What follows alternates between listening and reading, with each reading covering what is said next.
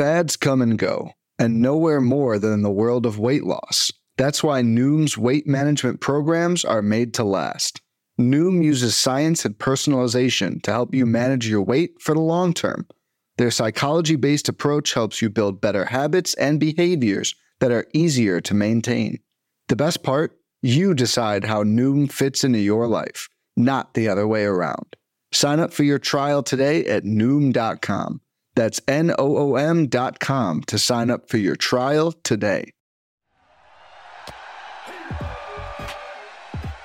You're listening to Wins Above Fantasy, part of the Pitcher List Podcast Network, with Van Burnett and Steve Giswelli. Welcome back, everybody. It is Wins Above Fantasy, episode 97, Friday, April 28th. And Steve, we are rounding out our first official month. Great time to look at early pitching standouts following up the hitter episode that we had last week. It seems like that time of year where it's almost the last call on the pitcher breakouts that happen early enough that you can truly enjoy the fruits of the labor throughout the entire season. And we got a great mix here. We're going to be talking about some top-end guys who definitely appear to be breaking out, then have a little trick-or-treat segment where we're looking at guys who, you know, it appears that there's some changes happening and some light at the tunnel, some, you might call it post-hype sleepers. And then, you know, some guys who are struggling as well. And of course, we cannot get out of this kind of pitcher palooza without talking about all the youngsters coming up as well. So we're going to pretty much touch on it all. Very excited to have you guys here tuning in with us. I'm Van Burnett, joined as always by Steve Giswelli. You guys can follow us on Twitter at WinsAbovePod. I'm at Van_verified, and Steve is at Stav8818. Steve, you know, I was trying to talk for a long time to save your voice a little bit. I know you've got the NHL hockey fever going on right now. Yeah. Quick disclaimer: apologies for the voice. I'm doing this podcast hurt. You know, this is tough when you lose your voice as a podcaster. You know, it's playing hurt. You don't play injured, you play hurt. But I'm battling through it. Yes, as you said, I am deep involved in a grueling playoff series for my beloved New Jersey Devils. They are heading into Game 5 tomorrow night as we record this on Wednesday.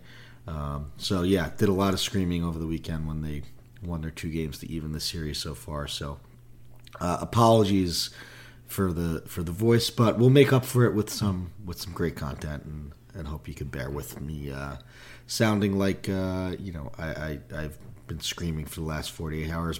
Because I have. Yeah, you kind of sound like a head coach after like a March Madness game or something, you know, giving the coach speak. So I kind of like it, though. It's a little grit for the show here to represent, you know, where we're at, scratching and clawing for any help we can get, which pretty much every team needs with pitching. So I know, Steve, we both found some early success in some of our leagues. I think we probably got some shares of these guys, but I don't know about you, a lot of these are very actionable for me where I either scooped some of the young guys up or I'm getting the FOMO, seeing some of these guys out there on the free agents or on the wire and wondering if they're really about to go off. So without further ado, I think we got to just jump straight in. And we'll start with the heavy hitters here. These are the standouts. I think these would be trade targets or guys that we just, you know, we owe it to them to kind of assess what's going on here, because this is kind of the ascent group from where they were during draft season to definitely moving up a couple slots on the SP ranks. And I think the first one is Joe Ryan, who you probably drafted as an SP3 and looks every bit of an SP1 so far this season. The first pitcher in the league to reach 5 wins, 32 innings pitched. He is 5-0. A 2.81 ERA, and everything just looks to be working for Joe Ryan. I think the strikeout rate is where the upside was. We knew the Twins kind of were down to give their guys some volume. We'll talk about a few others here. But Joe Ryan, I mean, the velocity's up a little bit on the fastball. We all know he's got kind of the wonky delivery, which can be deceptive. But, Steve, what are you seeing with Joe Ryan? I think it's been 2 outings where he's made the Yankees look foolish. Of course, They have less hits on the season than the Oakland A's, so that's kind of been on brand for the Yankees, surprisingly, this season. But what's up with Joe Ryan, man? Are you kind of buying this as a true ascent? I'm excited about it, man. I got some shares and I'm pumped. Yeah, real quick, I guess, like, sort of how the sausage is made and what we do to get these lists of names and what we want to talk about. We've kind of done this the last few years when looking at early season pitching. But the two things that I think we look at and how I get this list of names is the K-BB leaderboard, which is just strikeout percentage minus walk percentage, because it's the best in-season indicator, at least statistically, for predicting in-season pitching performance. So that's a great leaderboard. I sort over there on Fangraphs, and what do you know? These guys sort of pop, and that's how we get these names. And then another thing now that's also on Fangraphs is Eno Sarris's Stuff Plus leaderboard. There used to be a Google sheet that we'd reference a lot, and we would see an update article from Eno, basically once a month over at The Athletic, and peruse that leaderboard for names to talk about. But that's now on the pitch modeling tab on the Fangraphs leaderboard. So two great tools for early season indicators, now both at Fangraphs. And hey, what do you know? Joe Ryan pops on both of these. He has a 29.3% strikeout rate and just a 3.3% walk rate. That's kind of what I hinted at last year with Joe Ryan. There was a lot to like about that, but there was some room for growth. Like in the minors, he had really, really low walk rates, 4.7%, 5%, 3.8% in high A. And then last year was close to 8, which is really good, but there was kind of some room for improvement, and we're seeing that now. And not only that, but he bumped up his strikeout rate from 25% to 29%, which is awesome. He's throwing harder. His fastball is up to 93, which, it's not doesn't blow the doors off anyone, but we've talked about with Ryan his deceptiveness in his delivery that basically generates this added velo from a perspective, right? His 93 seems a lot harder because of when he releases the ball and how he hides the ball and just his delivery. The Twins have done a great job identifying those sort of guys and just deceptiveness. So, but to add a tick, hey, you're going to take it. And the fastball is absolutely elite. It's one of the best fastballs by Stuff Plus just in the majors. So that's really good. It's great to start, to have that base. It's the 11th best fastball by Stuff Plus, right behind Dylan Cease, and then another guy who I'm going to tease that we'll hit on later as like a sleeper buy low sort of guy. That's a really, really interesting name. But yeah, he's around guys like Wheeler, McClanahan, Cease with fastball Stuff Plus. His location plus is also great, so that's something that comes with a guy that has just a 3% walk rate. He's now throwing a splitter. The slider isn't getting a lot of whiffs. The splitter isn't getting a lot of whiffs. The fastball is really doing the heavy work. Nick Pollock wrote about it in his SP Roundup this morning that the fastball is elite and he's really close to getting that ace is going to ace label just on the fastball alone. Like he's waiting for those whiffs to click on either the slider or this new splitter. And hey, if that happens and he starts putting away his guys with his secondaries, like this is like not just SP1, this is like top 10 SP if he's able to do that. Easier said than done, but I really, really like what's going on with Joe Ryan and think that everything under the hood shows that he could be a buy high if someone's looking to sell based on these first 5 starts or so.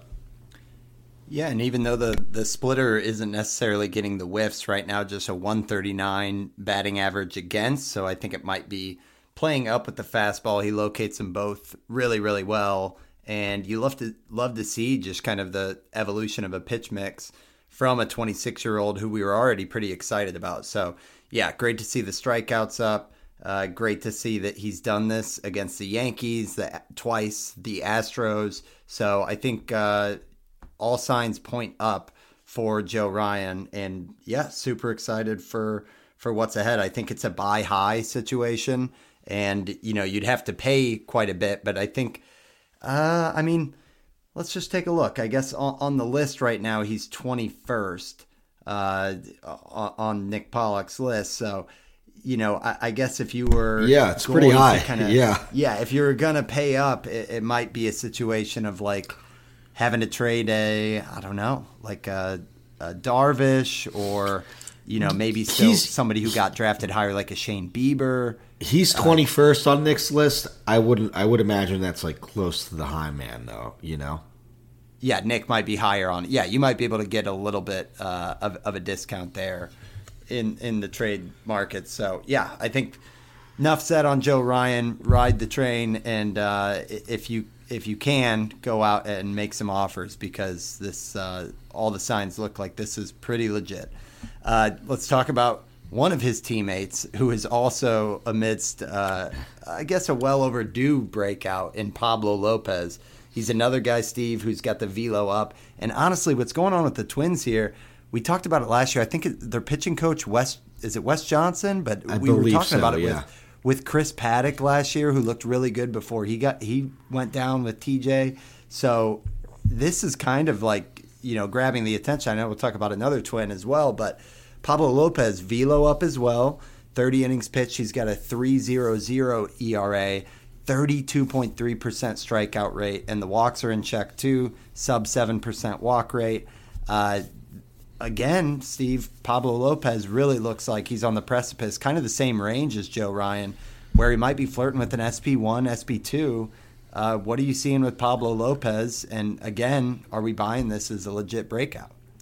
To hit on the Twins thing, there was a really interesting quote. I don't know if it was just on Twitter or if it was part of an article. Apologies that I don't have that sourced right now, but Lopez sort of talked about what happened and when the Twins sat him down when they really met for the first time in spring training, and he was basically saying, like, they knew everything about me. They say, hey, this is what they liked about me, this is what we want to do. They laid out this plan and just had this amazing talk and gave him the confidence and the tools that he needed to basically have the success that he's having this season. It was a really, really eye-opening quote from Lopez about just how impressed he was with the Twins organization, what they presented to him, and the plan that they had to make him into a better pitcher. And so far, it's working. Like the added velo, the pitch mix change. He's added a slider, ditched a cutter that he's had in the past. To throw, there's a difference between the Joe Ryan velo bump from like 92 to 93. Lopez is from 93.5 to like 95.1. Like, once you start throwing over 94, that's kind of like the threshold now, where it used to be, 92 to 93 back in the day. Now, like, if you throw 95, like, you're throwing some gas. So, we always know that Lopez has that changeup that, comes and goes, but can be a really elite pitch at times. But now he has this slider. It really, really seems to be clicking. There is some concerns in the fact that, Lopez the last 2 years has started really well, but it looks like there's some, and then faded in the second half. Maybe that was due to the fact that he had some injuries in the past and didn't have too big of a workload in that first year that he broke out, I believe in 2021, behind him. So maybe that was a stamina thing.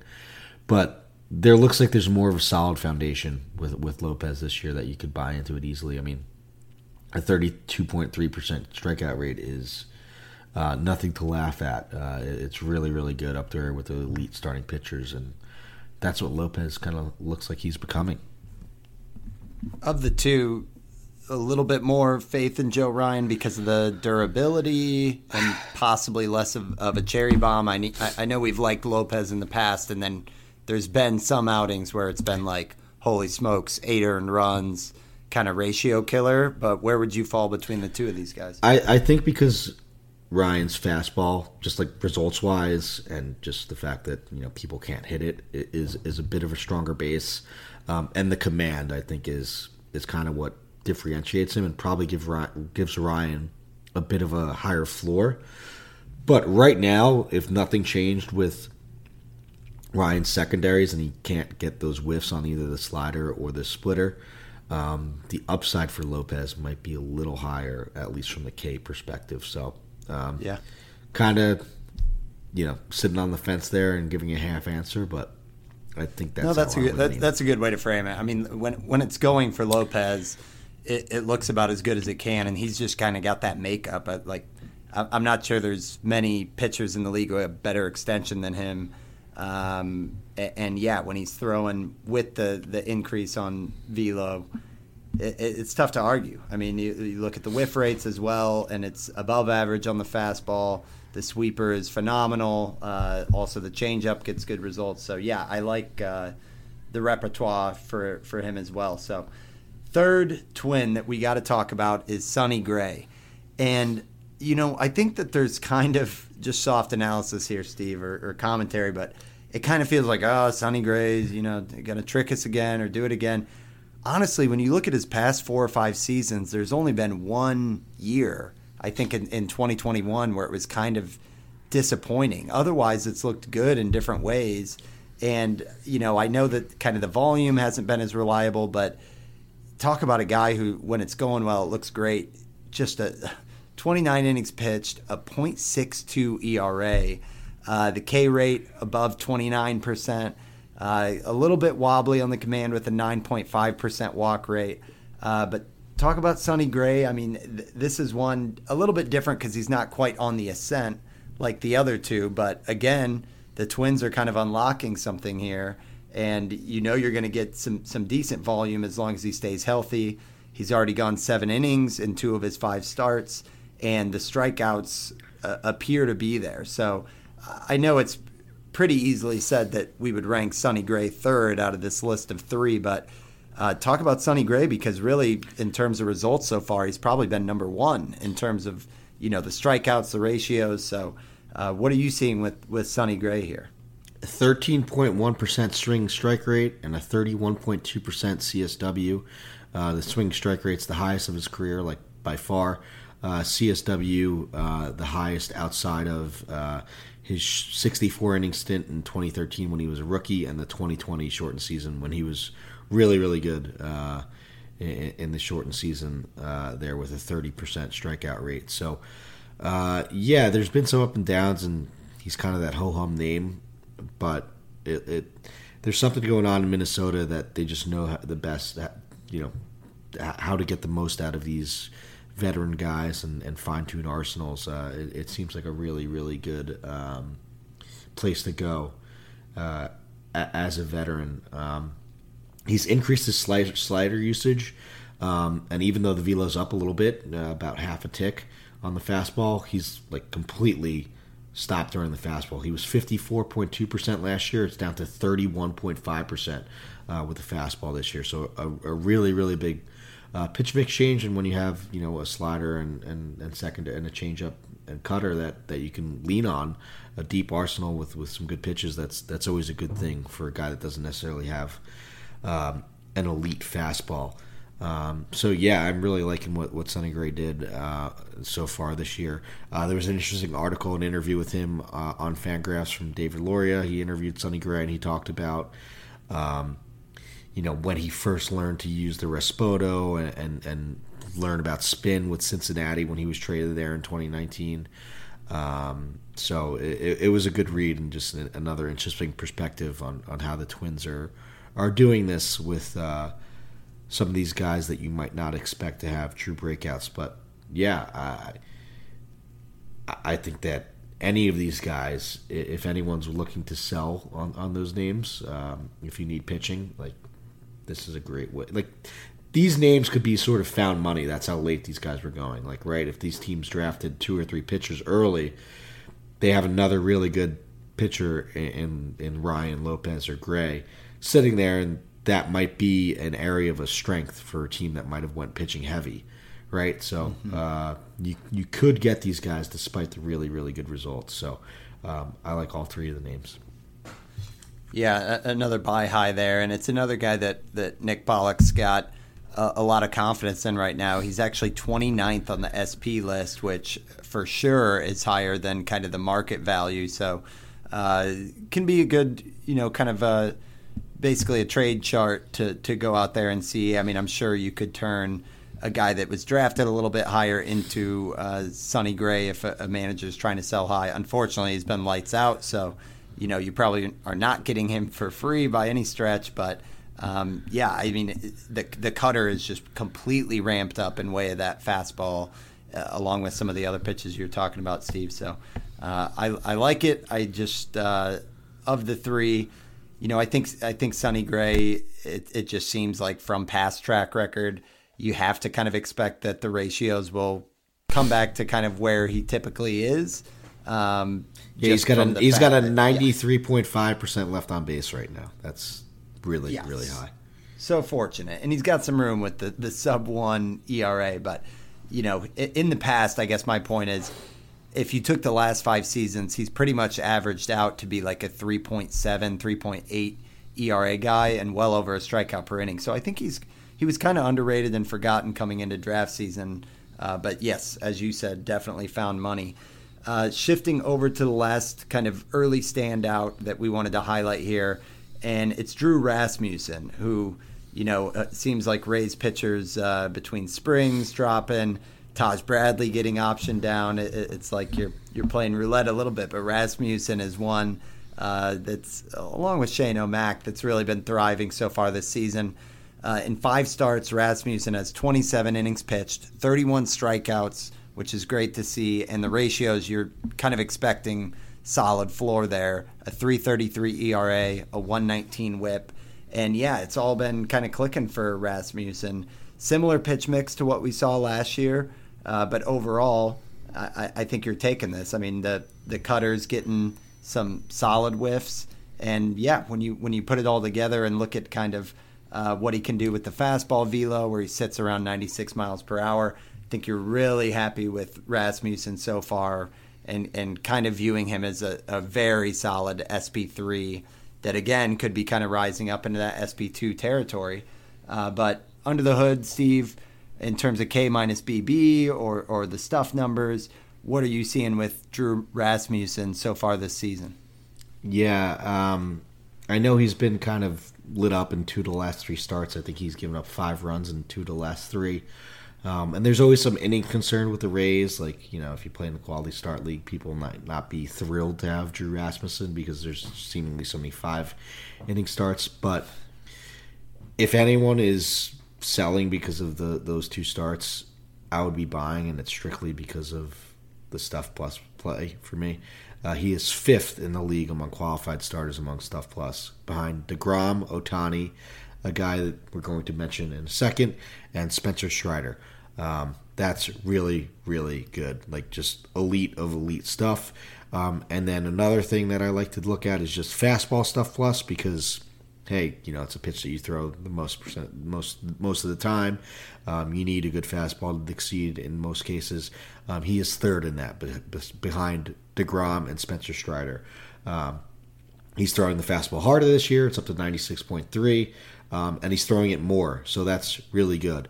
And then, on top of that, his location plus is also amazing at 110, which I believe is either first, number 1 in location plus in the league. Pitching plus, which is kind of a grouping of the 2, he is 2nd behind DeGrom. So, wow. Results aside, like, on raw stuff, I'm all in on Drew Rasmussen. Like, if anyone is concerned about these last 2 starts, I think it's a great opportunity to buy. Like, this is just some of the best stuff in baseball, no matter how you look at it. Yeah, 1 slot ahead of Sonny Gray on the list, on pitcher list. He's ahead of a guy like George Kirby, who was drafted higher. What are your thoughts between those 2? Would you be buying in on Rasmussen? Because, like you said, he's kind of wavered, whereas Kirby's kind of found his feet. What would you think of that trade? Which side would you prefer, Kirby or Rasmussen? I'd prefer Rasmussen based on the stuff and the strikeout upside. Like, okay. I know Kirby is another guy that has a good fastball and really hasn't figured out the secondaries yet.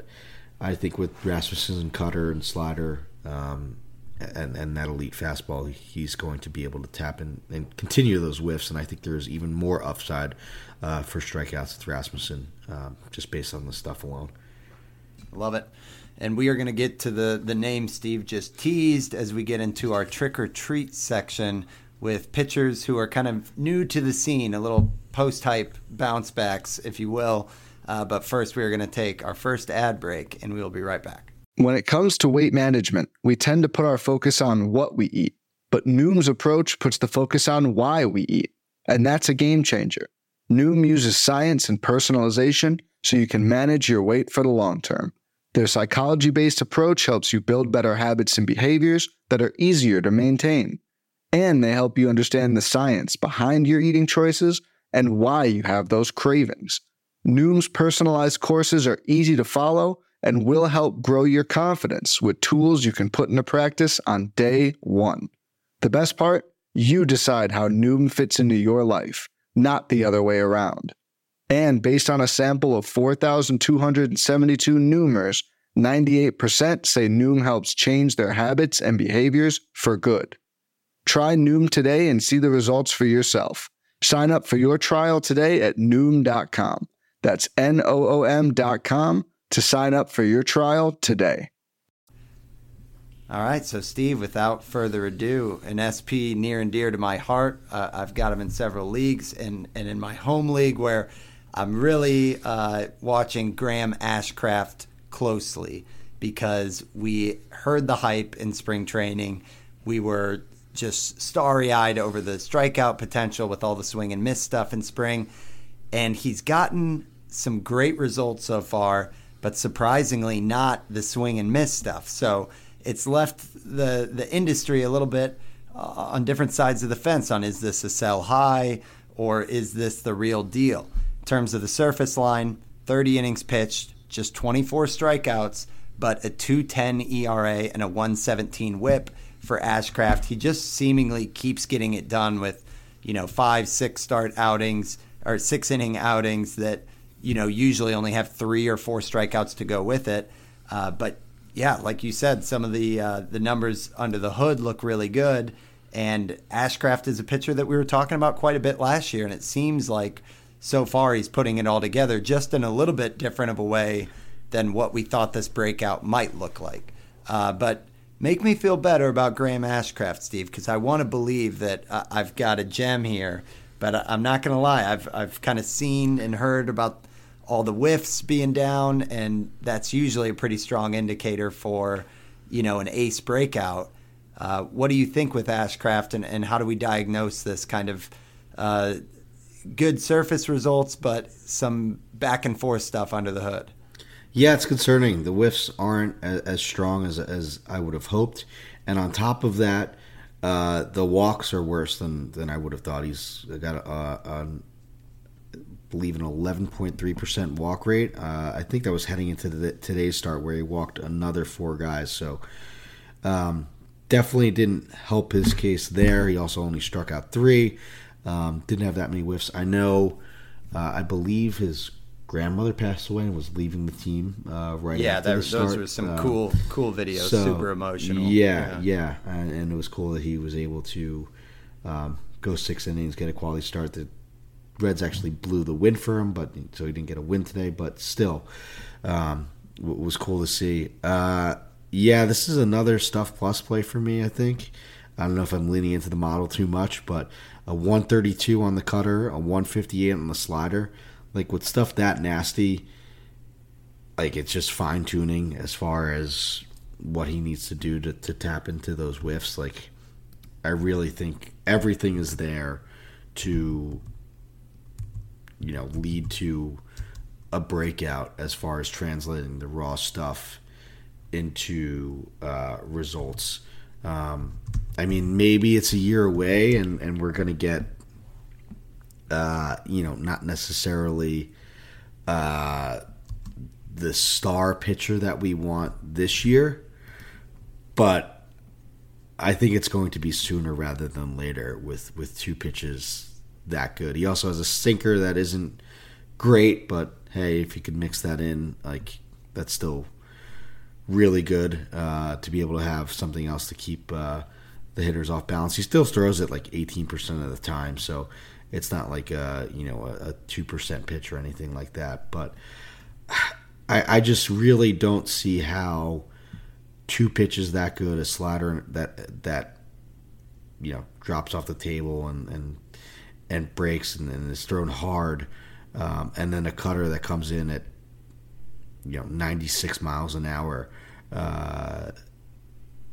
isn't going to translate to whiffs, essentially. So I think it's coming, despite some concerning underlying numbers. Yes.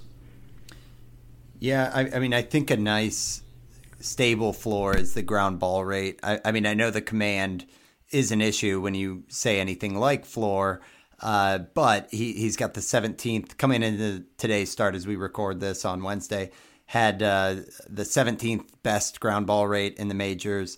The velo was second in the majors, where he's sitting at 97. So yeah, Ashcraft, I mean, on the list, he's at 60th. I know Nick has mentioned he thinks he's a sell high. Scott White over at CBS has mentioned that as well. And honestly, you probably could sell pretty high just because of how good it's looked so far. But, I'm just curious, like, I think I have a hard time, even a guy like Lance Lynn, who's had better swing and miss stuff and really bad results. Gosh, like, I don't know if I just have the spine to deal someone that he looked so promising in spring training, and now he still looks like a good pitcher. He's just not getting the whiffs, but the actual stuff's great. It's just the location is lacking. So yeah, it seems like he's one small tweak away from it all like clicking into place. I don't know. I mean, it would have to be a good sell high for me. And with a name like this that doesn't have a lot of broad appeal, I'm just not sure anyone would deal someone that I would be excited enough about. I feel like even a guy that I'm on record really liking, like a Justin Steele, maybe you could do a Justin Steele for Ashcraft, but I think the Ashcraft manager would take that in a heartbeat right now, unless they're like us. And do you think that that's something that you would prescribe? I mean, I know Steele's about a strikeout an inning. Ratios look great. But, yeah. Yeah. Steele has one pitch, right? He has the slider. Slider, that's it. Ashcraft potentially has two with the cutter and the slider. So if you believe in that, then I have a hard time talking you the other way. I think you're going to get rewarded if you hold on or believe in Ashcraft. Like, I think there is going to be a day soon where he strikes out 11 batters. Yeah, I'm with you on holding out. It might be blind faith there or escalation of commitment, but I'm still in on Ashcraft, and I was encouraged to see the stuff plus stuff, him being a top 5. It just doesn't add up that the whiffs would be that low. So, maybe there's still some hope there that it'll fall into place. Probably the biggest bounce back or post-hype sleeper on this list is Josiah Gray, who, despite kind of consistently putting in good results his past handful of starts, is still rostered in just like 10% of leagues. And part of that is his record. He gets no help from the Nats, 1-4 on the season, but a 2.93 ERA, just about a strikeout per inning. The whip hasn't looked as good. He's given up some hits, even though the walk rate's improved from last year. A 134 whip, so that's a little disappointing. But Gray has made tangible changes where he is absolutely throwing some of his breaking stuff more than last year, with the slider notched up and the fastball dropping from 39% usage all the way down to 29%. So pretty substantial changes there. Josiah Gray, we talked about plenty last year, Steve. This year, he's using the slider as his primary pitch. It gets good whiffs. And it's been tough to square up. That pitch alone has a 167 batting average against, a 118 XBA. And yeah, when you kind of game log out Josiah Gray, he's coming off his best start of the year against the Mets. 6 innings, 9 strikeouts, just 1 walk. I think that at the minimum, his rostership should be higher just to see what we got here, because he's 25 years old, and it wasn't long ago that he was a top Dodgers pitching prospect before the whole Trey Turner deal. So are you buying in on Josiah Gray? How quickly do you think you kind of rush to grab him, or do you think this is a little bit of smoke and mirrors because he doesn't have that fastball quite figured out? Yeah, I don't know if I could jump fully in on Josiah Gray. I'm not saying that because I dropped him before this Mets start. I was rostering him for a bit. But I think he might be more of a cherry bomb, as Nick says, just because of that fastball. All the ERA indicators are like in the fours, but I don't know if that's necessarily fair.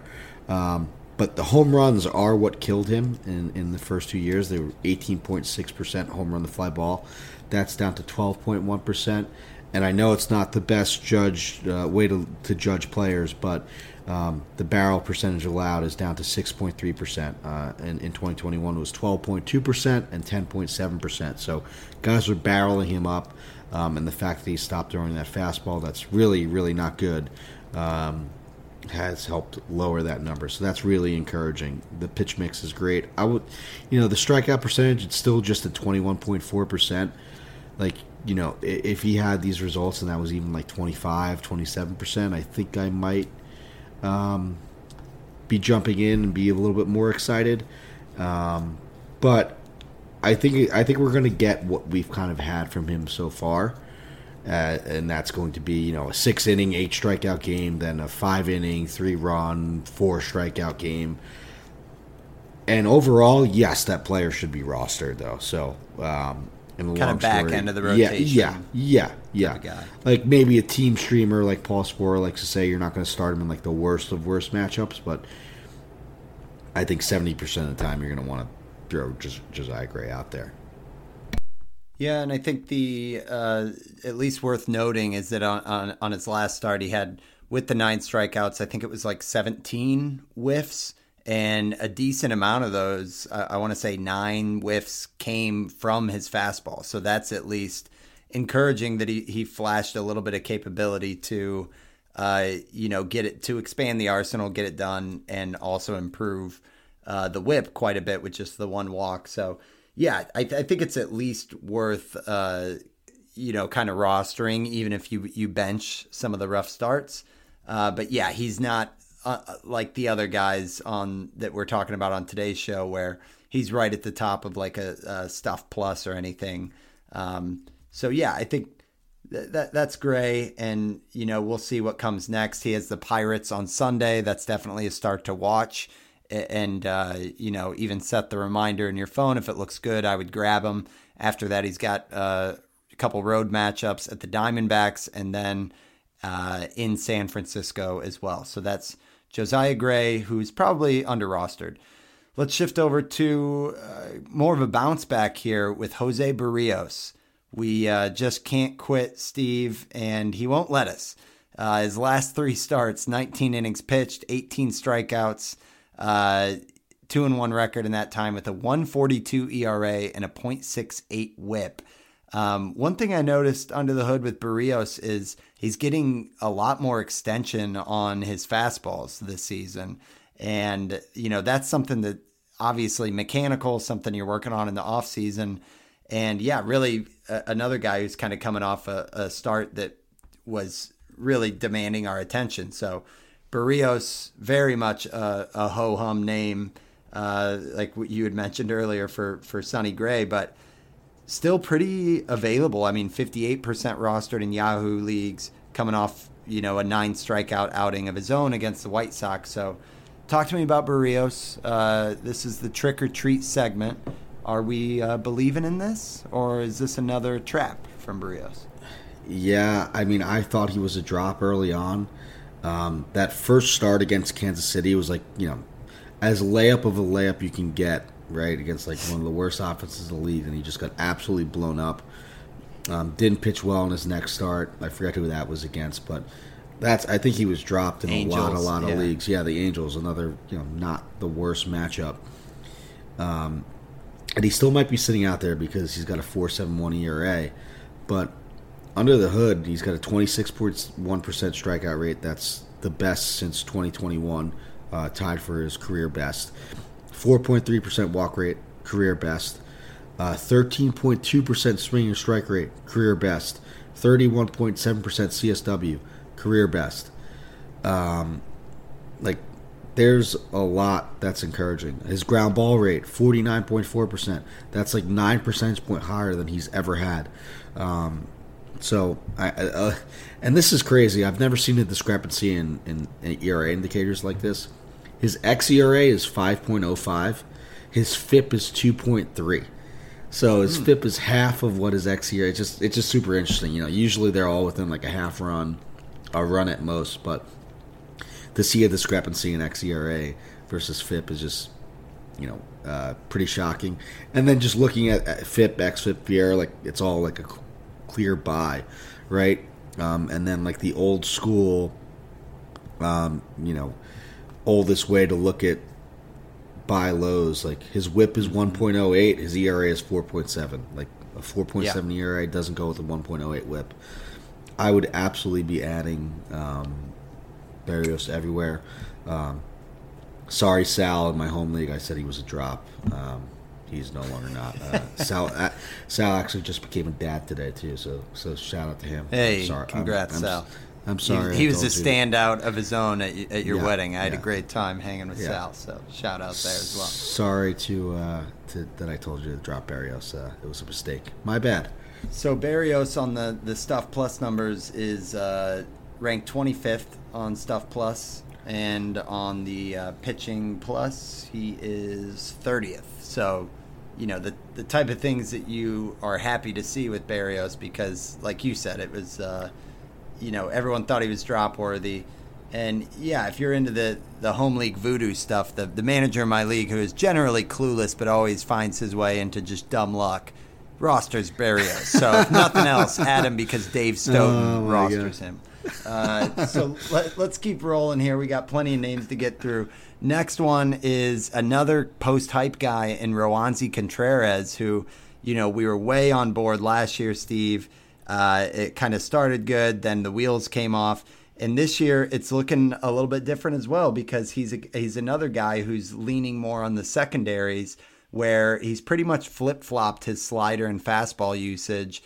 This year, his slider has ramped up from 34% use up to 45%, where that's his primary pitch. And his fastball has pretty much traded places, where it went from 48% usage down to 37%. So those are, very sizable, tangible changes. And the slider gets great whiffs at a 43% whiff rate. On that pitch, just opponents can't hit it so far. And Contreras, while the season line looks kind of mediocre with a 3.58 ERA, a 1.34 WHIP, he's another guy who's coming off some really good starts. Most recently, as we record this on Wednesday, today against the Dodgers, 6 innings, he got the win, 5 strikeouts, no earned runs, a .67 WHIP. And the start before that against the Reds, he went out there in 6 2/3 and had 8 strikeouts. So this is a guy that, again, had our attention last season. And right now, he's just 24% rostered in Yahoo leagues. Contreras, just a 23-year-old pitcher. I don't know that it's going to be what we've seen the past couple starts, but it's a guy that definitely I have on my watch list in terms of an ad. Some starts coming up for Roansy, just for context. He does have the Rays on the road, the Blue Jays at home, and then at Baltimore. So definitely not an easy slate, but he has my attention, Steve. I don't know if you're interested in Roansy. I haven't been, but I am a bit more now after these last few starts. It's just so hard. Like I'd be so scared to throw him in those 3 starts, and like the issue with those kind of things, like if he shoves against Tampa, like you're not going to have him, because if someone's rostering him, they're not going to drop him after that start, even if they don't start him.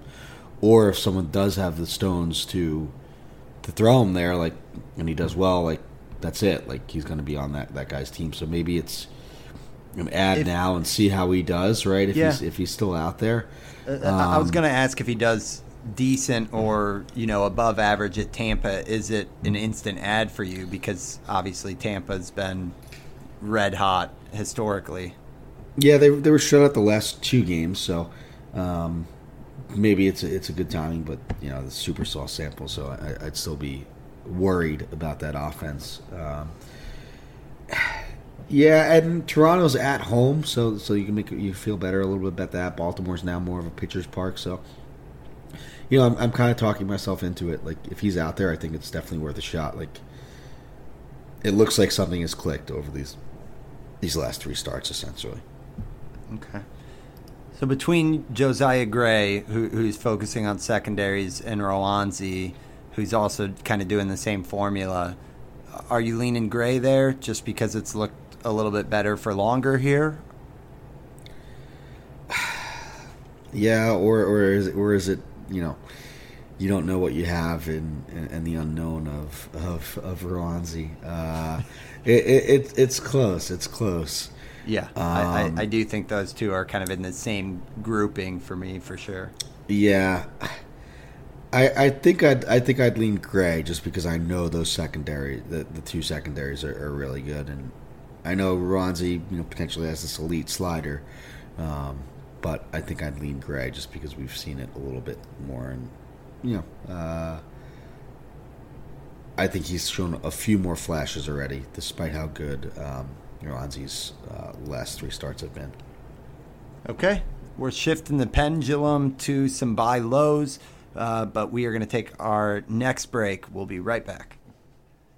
Okay, so Steve, now a group of names, probably rostered a little bit higher for the most part, but we've just seen some head-scratching things where it might look good under the surface, but it, for one reason or another, has not looked good on the kind of the production lines they're putting out. And of course, we got to mention Nick Lodolo, who has been one of the more confusing pitchers, where the strikeout rate has been phenomenal, 37 strikeouts and 25 2/3, but the ratios have basically been killing your weekly matchups: a 6.31 ERA, a 1.87 WHIP.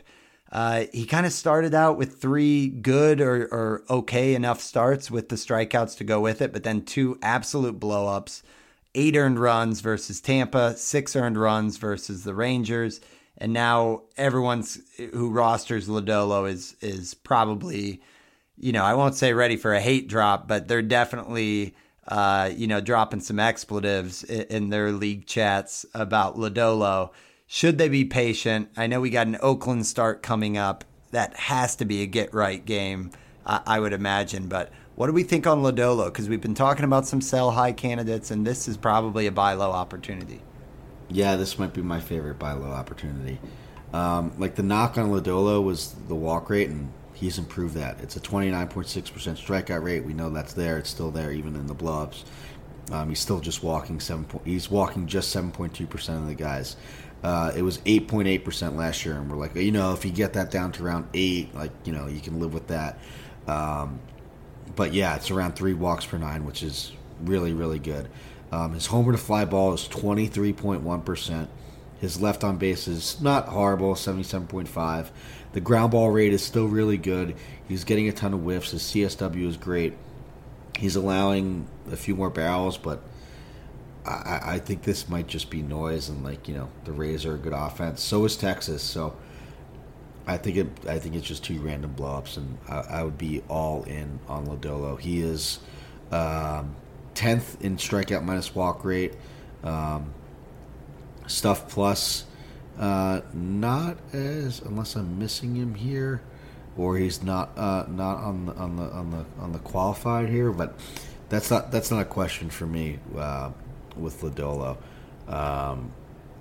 I'd be, and I think I might fire off some offers for him for a buy low in leagues where there's trading, just because I like him that much and really think that it isn't going to get any worse than those 2 starts. Like, it's a hold or a massive buy for me. Right. They were both at Great American Small Park, so that factors in a little bit. I think that the obvious one is we would do Graham Ashcraft for Lodolo, right? on a little Reds pitcher swap there? Yeah. You'd be lucky to get the accept probably, but I think that one makes sense. I do think Lodolo will be fine. That if you're going to make some offers, it would be a good idea to do it sooner than later because the Oakland start will probably look very good on Sunday. If it doesn't, then it's going to be probably worth a deeper dive there. But just looking at any other names here that sit behind Lodolo. Surprising. It's a 98 stuff plus. The fastball's 108, which is really good, but I would have thought that the slider would have been a lot better. Or the curveball, sorry. The curveball, that's his like bread and butter strikeout pitch, but that's just 94. Changeup 73. Locations are good, though, so I think he's going to figure it out, and I'm just going to bet on this guy that's still striking out 30% of the batters he's faced to not give up six runs a night. Would you deal Sonny Gray for Nick Lodolo? I would, yes. Yeah, I would as well. I have a harder time with Rasmussen and Joe Ryan, who were drafted after Lodolo, but I think they've looked so good, and the expectations are higher. I'm not sure on that one, to be honest. Yeah, I agree. Those are closer for me, but Sonny Gray, I would, yes. Okay. All right. Yeah, that's Lodolo. Let's keep rolling on the list here. Logan Webb is the next up, where kind of some interesting stuff for Webb because the strikeouts are actually clicking in with 36 Ks in 30 2/3 innings, which is a little bit more than what Webb is typically sitting on, like a K per 9, but just 1-4 in terms of his record this year, and a 4.40 ERA, a 1.14 WHIP. It's worth noting on this, since our episode drops Friday this week, is he is slated to pitch against the Cardinals on Thursday night, so that's going to color this conversation a little bit, so apologies for that, just kind of a scheduling swap this week. But Logan Webb, Steve, I mean, what are you thinking here in terms of a buy low candidate? Yeah, it's just it's another situation similar to Lodolo that I think there's been some blowups that are, kind of hiding a really good pitcher here. A 29.5% strikeout rate, 3.3% walk rate, like that does not equal a 4.4 ERA. Like there, the thing with Webb, there's always been so many ground balls, and he's still getting that. He's at 60% ground ball rate. But the whiffs kind of left you wanting more, especially last year when he struck out just 21% of the batters he faced. But if you told me that Brandon Webb is now a 30% strikeout rate pitcher, like, I would say that you now have a top 15 pitcher, which in that ballpark, with the amount of ground balls that he gets, I think he might be closer to his 255 xFIP and 266 Sierra the rest of the way, with how good that is of a pitch mix, like, or just a mix of skills to get that many ground balls. It's a 9.9% barrel rate right now, 28.6% homer in the fly ball. That is coming down. Hey, maybe Logan Webb is now my favorite buy low over Nick Lodolo. I think it's probably an easier buy low because the strikeout numbers haven't been so eye-popping. And, I mean, Lodolo has a 6.31 ERA, so maybe it's not. I don't know. No, I hear you. It just seems like Webb was almost drafted for the floor, and you're seeing kind of a ceiling emerge. But Lodolo was such a popular breakout pick that I think there is just a little bit less sizzle with Webb, where, I don't know, maybe that's just my perception, but I feel like when you draft a floor guy and you're not getting floor, you might be a little bit quicker to kind of deal them and overlook the fact that the swing and miss stuff's looking a lot better. So, I really like that one. I think that one is another one that we would probably do Ashcraft for, right? I think so, yes. Okay, yeah, I like it. So Nathan Eovaldi is next on the list here, another guy whose velo looked terrific in spring training, obviously with all the hype of the staff down in Texas. And so far the Ks have been there, which is kind of what Eovaldi can bring. 31 strikeouts and 27 and 2/3 inning. But the ratios have not looked good. Similar story to Webb and Lodolo. A 5.20 ERA, a 1.41 WHIP. He has the Yankees on Saturday, which is tough to kind of diagnose how that one will go with what's going on with the Yankees. But your thoughts on Eovaldi, Steve, looking at some of the underlying metrics? Yeah, it's similar, right? And Texas is another place that seems like they get the most out of these veteran guys that you wouldn't really expect. I mean, except John Gray this except year. Except John Gray this year. Let me bring that one up. Yeah, but I mean, it's another thing that like all these underlying numbers, the swing strike rate, CSW, both career bests. The velo is still good. Striking out 26.3% of the time, career best. 4.2% walk rate. That's like in line with where he's been since he's been a really useful fantasy arm. Like it's another one that ERA 5.20 does not line up with that. The indicators are telling you that as well. 3.71 xERA, 2.21 FIP. Like even the old school approach of the whip. The whip is still pretty high. 1.41. You'd like to see that come down, but I imagine it would, just based on who this guy's been in the past. A 59.6% left on base. So that's where that unluckiness is coming from. It's still just a 3.8% homer fly ball, but getting good ground balls 44% of the time. Like all of that is ingredients for success, not a 5 ERA. Yeah, the only cold water is I do kind of feel like Eovaldi has. I mean, last year he kind of started out with some really good K stuff, and I know in past seasons his velo has kind of declined throughout the season, kind of like a Yusei Kikuchi type of issue, and he is 33, so gosh, I feel like his max in the spring training he was like touching like 98 and stuff, and now it's like looking at his fastball sitting at 95.4, which is under where it was last year. Like maybe of this list, Eovaldi, it does feel kind of like a pretty significant drop down. Like this is not a guy. It might be the riskiest one. Yeah. Like this is not one that I don't think I would deal Ashcraft for Eovaldi, but maybe you would. Probably not. But it's close. But I just don't know if he has the upside of Lodolo or Webb. Yeah, I mean, I do think it's a good name though, and it could be. I think it's a good target. Yeah, and it's probably going to it's probably going to cost you less. Yes, I'm on board. Like he might be dropped, in some leagues. Right. Yeah, I mean, I agree. Like no one's dropped. No one's 12 teams. No one's dropping Lodolo or Webb. Like Eovaldi might be an ad. Yeah, I mean, right now he's 55% rostered, so in that same kind of territory as Jose Barrios. He's probably available in 12-teamers and maybe even some 14 teams. So, I do agree that there's plenty of intrigue there with Eovaldi, just maybe not, certainly not to the same scale as Lodolo or Webb. Going, deeper down the rabbit hole here, Dean Kremer for the Orioles is another guy. Maybe it's because we have Alex Fast on this network that we hear about often. And it seems like he kind of builds you up to let you down a little bit.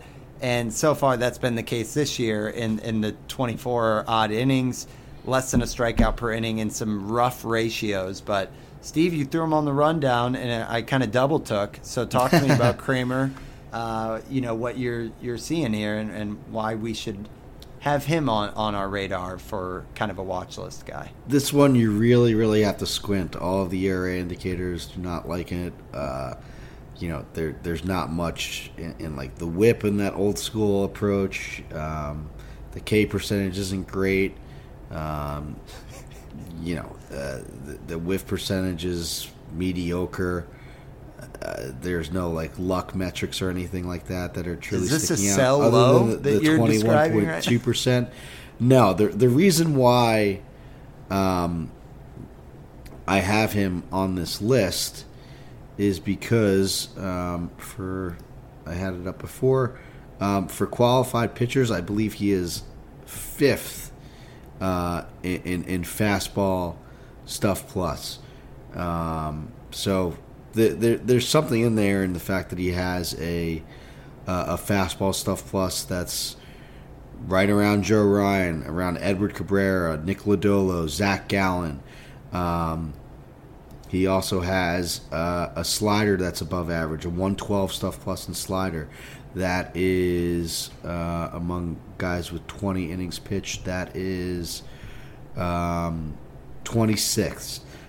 His locations are better than average. So he's got average stuff, good above average stuff, average location. Like, that should be a decent pitcher. Yeah, there's a lot more that goes into it than just the raw numbers, but he's got decent stuff. And, there's other guys that haven't had success despite this. And, Clark Schmidt comes to mind, Jose Urquidy. But guys have made it work with a lot less is kind of all my point. So I would just consider him as a streaming option in good matchups at home or in good ballparks, where you might just dismiss him because he does have decent stuff. He was a big prospect too. I think he came over in the Machado trade from the Dodgers. Yeah, and he's got the Tigers this weekend, so if nothing else, it could be a weekend stream or a weekend watch list guy. I think it gets a little bit tougher after that with the Braves and a series against the Rays. But, I think it's at least a good name that's much deeper, maybe an NFBC kind of target or pickup if he's available. But, yeah, I think that those are our buy lows, definitely with Lodolo, Webb, teardrop Eovaldi, and then a big teardrop to Dean Creamer. But, yeah, that's, really good points that you would not expect him to be topping the charts for kind of fastball stuff plus. Yeah, there's something that the model likes about him that, maybe it could be unlocked.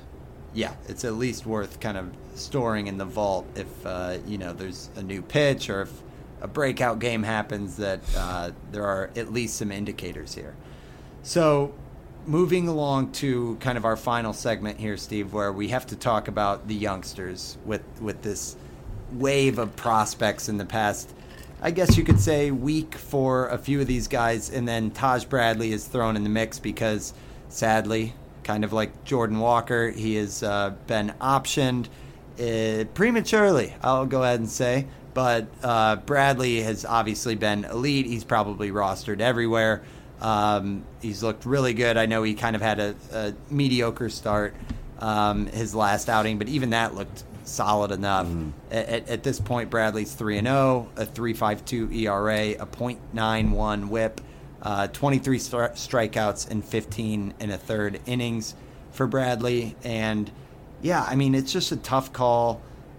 You really don't want to drop a guy like this. And I feel like looking at the rest of their staff, like a Josh Fleming, it's a matter of time before he'll kind of get called back in, would be my expectation, is maybe they're just trying to control his total innings, knowing that they're going to have a deep run this fall. But is there anything you would add or change on that? It's just kind of a head scratcher before we get into this next 3-pack that's much more targets and ads, whereas Bradley's probably pretty rostered in most leagues, although he could be getting dropped. Yeah, it's criminal that he's been sent down. Like, he looks like one of the best pitchers, like, just in the league with how good he's been in terms of strikeouts. So I would be looking to add him or trade for him if you could hold him through any sort of NA spot or minor slot, or even if you're able to stash him on your bench. Like, this guy looks like he's that good. Probably my favorite of any of the names that we'll talk about. But it's an absolute add or hold. Like, if there's any bit of a way to, someone has a roster crunch, they can't hold him for however long he's going to be down. I don't think it'll be down for long. Like, I think people are speculating like a month. I would take the under on that. Like, their excuse was such garbage, like, to get him used to a 5-man rotation. He's used to like being in a 5-man. Like I think there was a stat like Shane McClanahan's pitched like on 4 days rest, like so like a normal 5-day rotation just with off days, and what the Rays do with openers. I think like 2 or 3 times in like the last 3 years. So like it's a non-issue. Like it doesn't make any sense. Like I think he'll be up soon. It just seems like it's manipulation, but Bradley is the real deal. Yeah, couldn't agree more. I think it's another one, like you said, if your roster can afford it, some of the candidates for sell high that we've been talking about, Bradley could be a good target. He's down to 58% rostered. That's dropped from 69% before. So definitely some teams are dropping here for Bradley. Same kind of roster range as Barrios and Eovaldi. Let's move to the next two, Steve. I'm going to kind of lump the Guardians together as, they've referred to this as the next wave of the up-and-comers here. And Tanner Bybee is kind of the higher-end prospect of the two, but Logan T. Allen was the one who got the first crack. Much obliged on you giving me the quick heads up. I think we both rode the wave on that. They both had very similar starts where they went into the 6th inning. Logan Allen completed 6, Tanner Bybee 5 2/3. The quality start fairies probably were not in favor there. They both had a sub-2 ERA, a sub-110 whip, and 8 strikeouts. So looked really good. Bybee had Rocky Road, and Allen had Miami, so neither one a big test, but plenty to be excited about for both. I watched most of Logan Allen start, and I was pretty impressed. I mean, the whiffs were there. I love the changeup. I know a lot of people weren't talking about that as much, and he's got kind of a smaller frame, but I was just really impressed by how he was working batters from the left. He looked totally in control, induced a bunch of ground balls, and I know that there was some weird reports that his next start wasn't going to be until May 2nd, so pretty much having a full off week. But there was just a report that he should start Sunday at Boston. So we might see Logan T. Allen again. And then Bybee, we don't really know. I mean, his start was just Tuesday, and then he might be slated for a road matchup with the Yankees next, but that's kind of speculation until we hear. I guess overall, just talk to me about these two, Steve. I feel like just 20% rostered each. I mean, the obvious advice is like, go grab these guys. Like, these are Guardian pitchers that so far what we've seen has looked terrific. So it's really tough to say that you should wait and watch your league mates pick these guys up. But anything to add on these two with Logan Allen and Tanner Bybee? No, they just both look really, really impressive. I mean, the fact that, there were two bad offenses needs to be considered. But, hey, I mean, the fact that these guys came up and got a ton of whiffs versus big league hitters right away, it looks ready. And then talk about an organization that, gets the most out of these types of players. Like Allen, is more of a location first guy, only had, throws 93 from the left side. A little more velo from Bybee, if I'm correct there. He averaged 95 was change.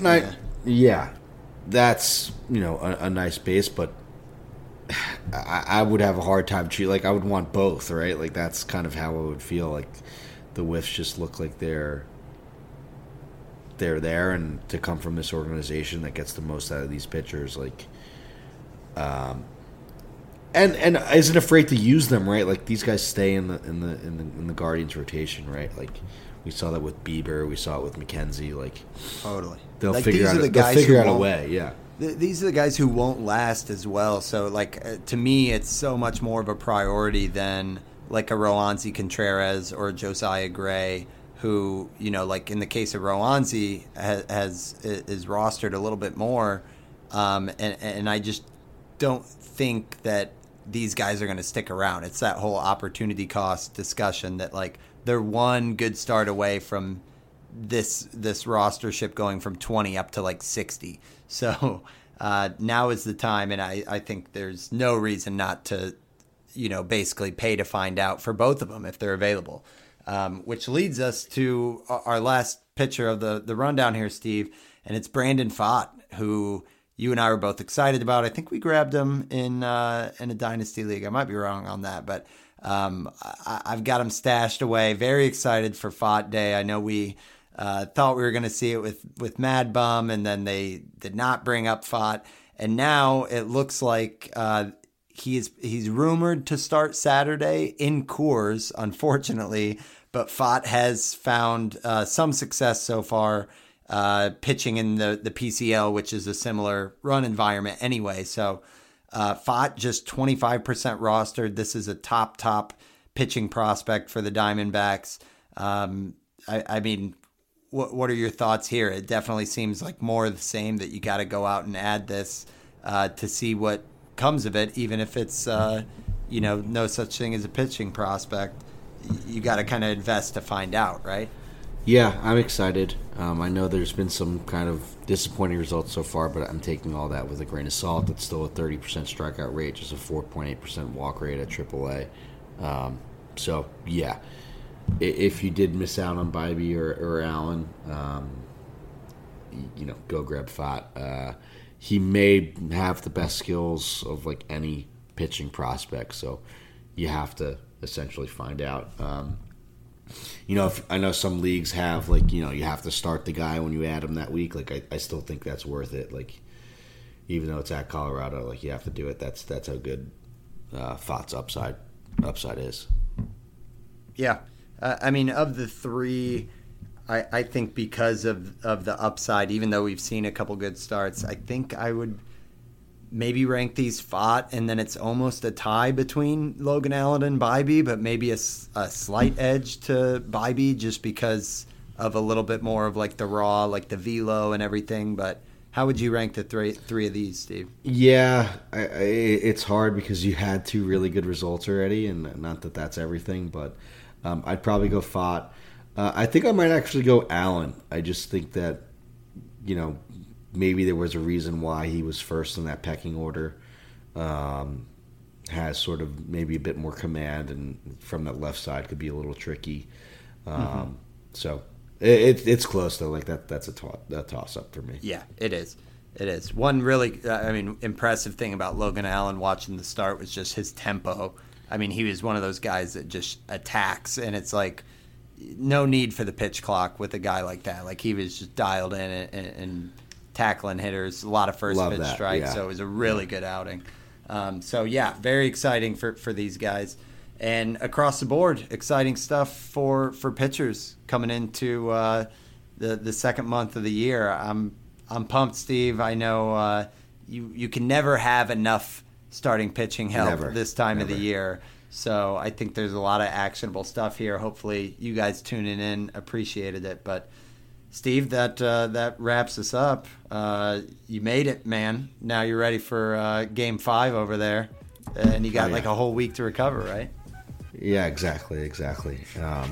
Hopefully, if I do lose my voice, it's in screaming joy, like it's been this last 4 days, not like the 4 days before that. So, this is great. I hope that we uncovered some buy lows and some buy highs too, or holds. It's always fun talking pitching, especially once we have this decent sample to talk about. Love it. Well, you guys can tune in, check out our show every week. Typically, we are on Thursdays. This week was kind of a one-off, but appreciate you guys listening in. And as always, you guys can follow the podcast on Twitter at WinsAbovePod. I'm at Van_verified, and Steve is at Stav8818. But that wraps us up for episode 97, talking early pitching standouts. Thanks for talking baseball with us, guys. Thanks for listening. Later.